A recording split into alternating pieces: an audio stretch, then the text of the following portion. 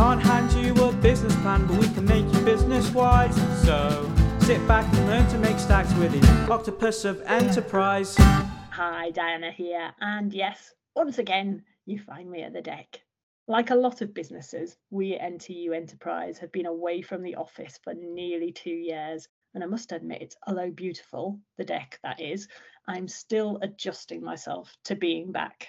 Which got me thinking, how has that definition of an office changed from pre to post-pandemic? And that's when I came across a fantastic article written by Adam Bird discussing exactly that. So I decided to invite him on the podcast to chat more about his experience of how he now approaches and uses an office space. And this is what he had to say. So today we're looking into the uses of office spaces pre and post pandemic, discussing what office space means to you, how office space can help or possibly even hinder an entrepreneurial process, as well as investigating what's to come in the future for businesses and the way they work. And who better to discuss this with than Adam Bird, CEO and co-founder of Cronofy. Welcome, Adam. Welcome to the Octopus of Enterprise. How are you doing today? Thank you. Great. Yeah, it's a beautiful autumn day. So yeah, that's always cheering. It is indeed. It's one of those kind of crisp days that I really like. Yes. Which is rather wonderful.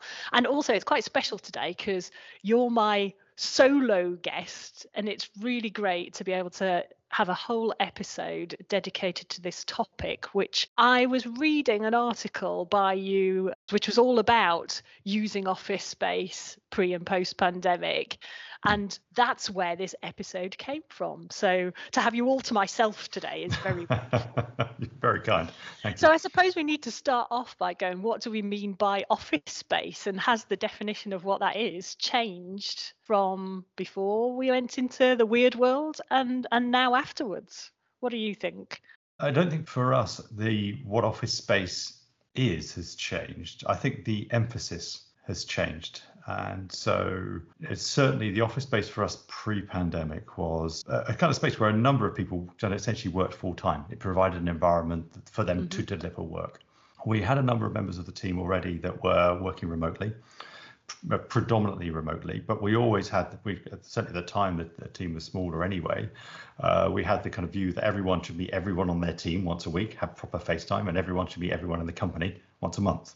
Oh, and okay. So we kind of brought everyone, did that quite, perhaps aggressive is the wrong word, assertive, maybe a better word. And that was the way we were operating, because we were a far smaller team, and it was important for us that we could recruit from wherever, but we were close enough that we could actually have that real FaceTime, that collaboration opportunity. So the office spaces were there designed to kind of almost support everyone to come in on a periodic basis. And I think really what happened in the pandemic for us is, of course, everyone was working remotely. Yeah. And that was relatively easy transition for us because we were set up for, if you like, kind of asynchronous working. The idea is that you can't necessarily just go and disturb someone at their desk if their desk is 100 miles away. Quite. That's a challenge.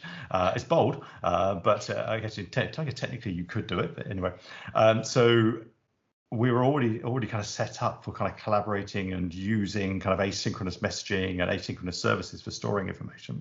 So that transition was easy. But then it's like, how do we go back, and kind of what influence does that have in terms of the way people collaborate, the way people work, and almost how assertive should we be as an organization in kind of almost forcing people back together?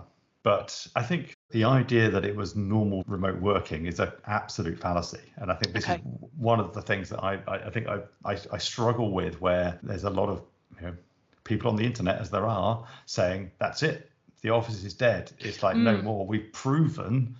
And people are like, no, this is horrible. I can't do this. I cannot, I'm doing this because I have to. This is not a long-term solution because of the environment I've got, because of how I work, because of who I am and the way I interact with the rest of the world. And so my concern with being too dogmatic about everyone on the office, everyone not in the office, is it makes for you're kind of basically slicing your workforce on kind of one dimension.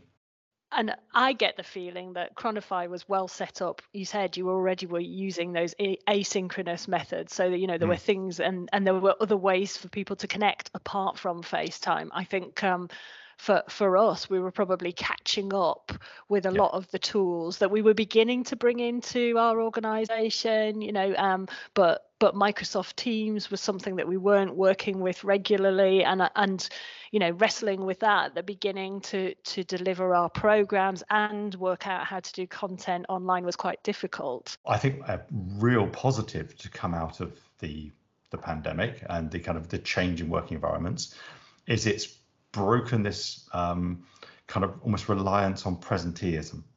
So kind of management by vision is no longer a thing.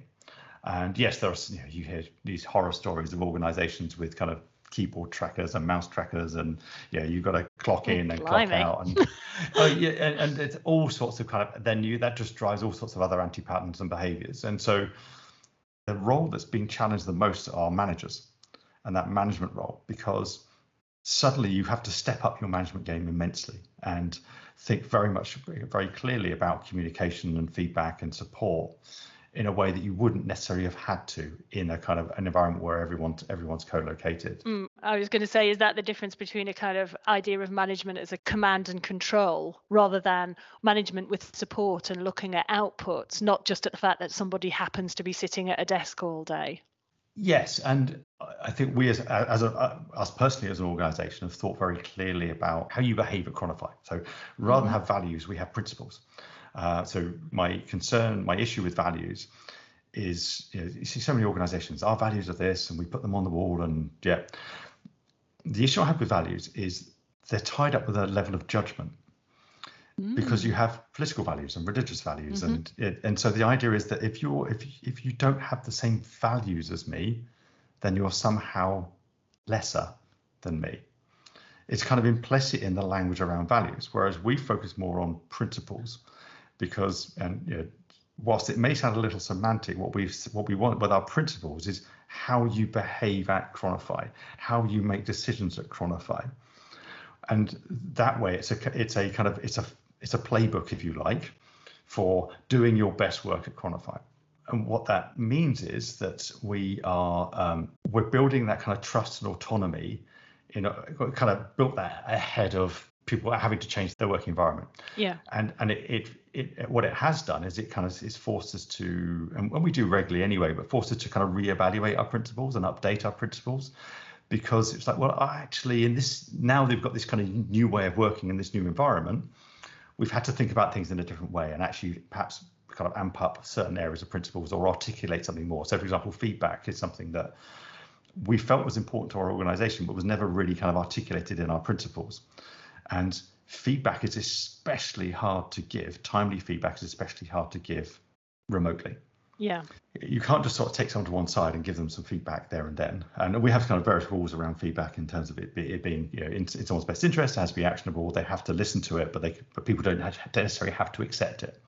Doing that over, say, something like Slack or Teams chat, you've got to be in a really, really high trust environment to make sure these things aren't misinterpreted. And and we do still fall over that, where that kind of feedback that you want to give immediately, it's very hard to craft that kind of feedback over a chat channel, because especially if it's feedback around improving something, it's very easy for that to feel personal when you haven't got the person sitting the other side and looking at you and judging your body language and kind of almost adapting what they're saying based on how someone's reacting. So, like I said, that management, if you like, tool arsenal of just being able to see someone is no longer there, but we wanted to be able to give timely feedback as well. So leaning on the principles is, for us, that's the core to that management approach. And presenteeism is something we've never really bought into, but it's, we've all been brought up, certainly more mature workers like you and I. This is the history. The work ethic of you are there and you are doing your job, therefore. Absolutely. Yeah. And so really the kind of reassessment of your principles is something that maybe that wouldn't have had the refresh at the time that it did. So that's a potential positive. Um, and in terms of what you were writing about in the article, was you taking on space for where Cronofy would be based, and how the whole pandemic changed that. I'd be interested to dig into that a bit, because we've been in our new centre now for quite a few months, and the way people are using the enterprise centre is possibly a bit different from how we might have anticipated it before. So I'd like to have a little bit of a kind of chat around that. Sure. So we moved into an office in the Lace Market. So we were in a co-working space for a while, and we also had a co-working space in London as well. So a kind of a dedicated office in London, and we were just growing out of it. It was time to get some new space, and so we were lucky enough to get a kind of a nice sort of top floor of one of the textile warehouses in the Lace Market. And it was just before Christmas 2019. Okay. Bought a load of IKEA desks and thought, stick them in there and we'll just see. It was kind of rattling around in there. But I remember this from my previous company days. You move into this big new space and you've got people at all four corners, and it's like, how are we ever going to fill this? And before you know it, it's full. So I thought we'll be fine. Let's not make any hasty decisions. We had some kind of ideas about what we wanted to do, and then of course, come March, and we got distracted, didn't really do anything. Come March, like, okay then, so we're not using that office then. So we were always looking at the kind of office as a bit of a collaboration space, but I think what our kind of realization, and literally just the work has started this week on finally renovating the office, okay, and kind of making it into what we hope it's going to be. And I think the things we've decided to focus on are, if you like, the eating area. We've decided to make a kind of bigger eating area. Wow. Okay.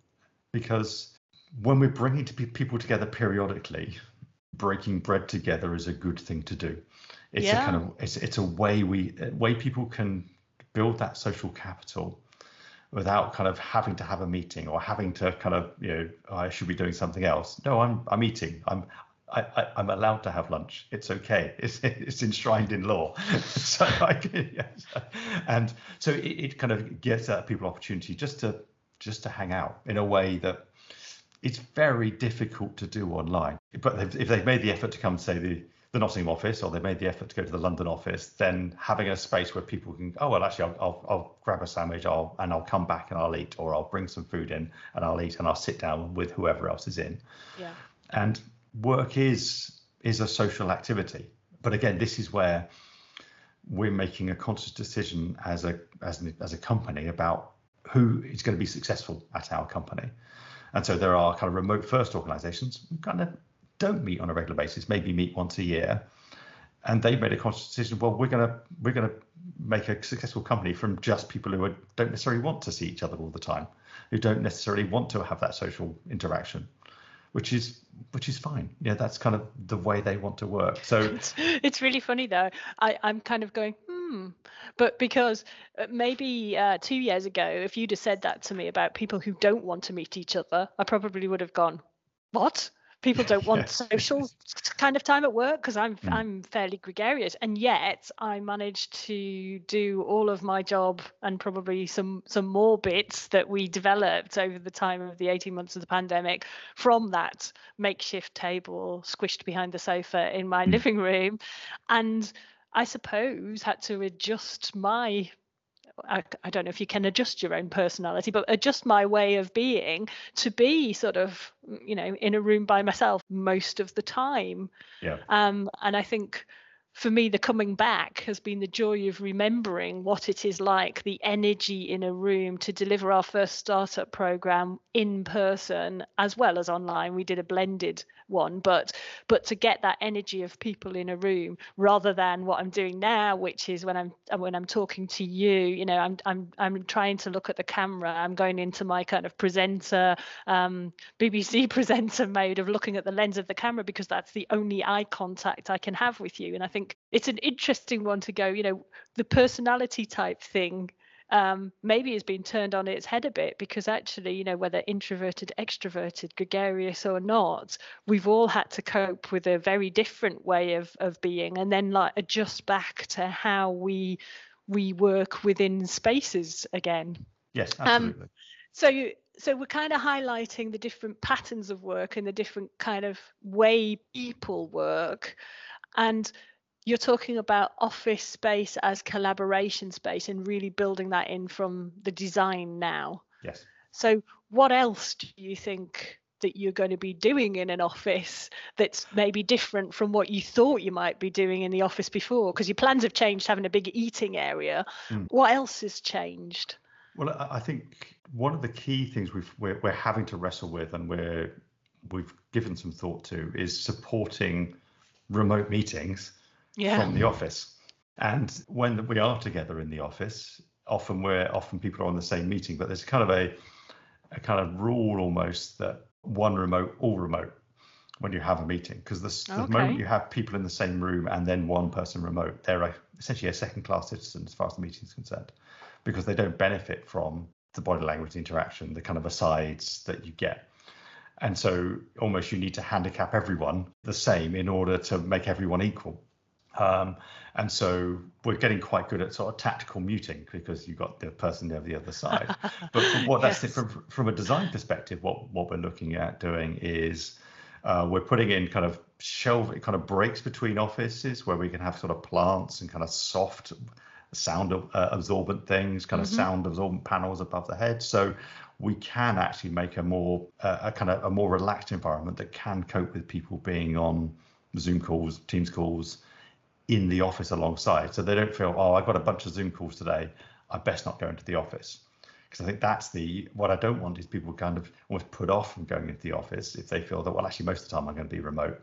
But actually they can go into the office, benefit from that, and have some FaceTime with people. That's ideal.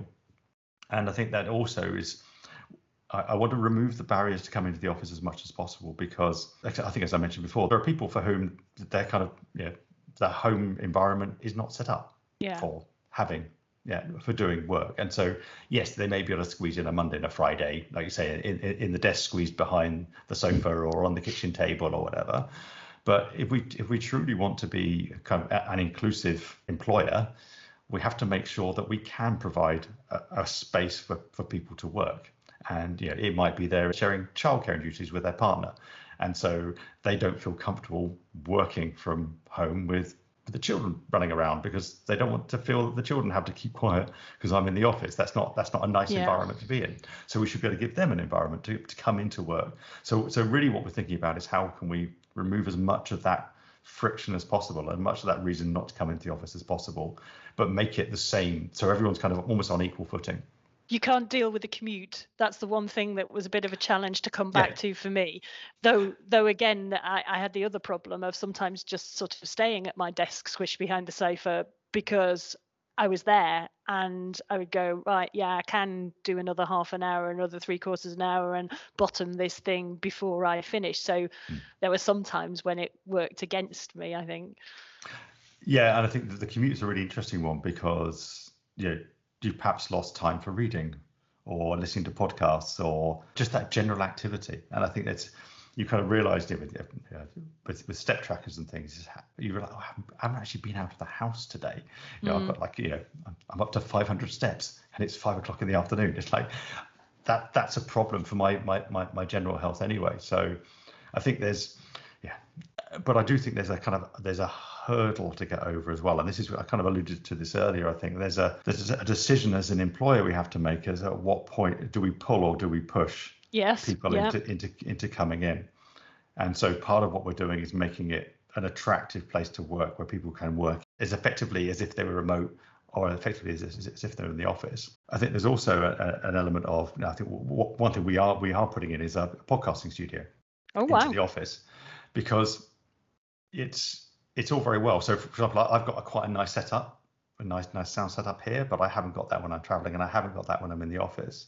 And especially if marketing want to record kind of product videos, demos, we want to do webinars. Let's just build somewhere that has all of the tech there that anyone could possibly need. We can go super high end on everything.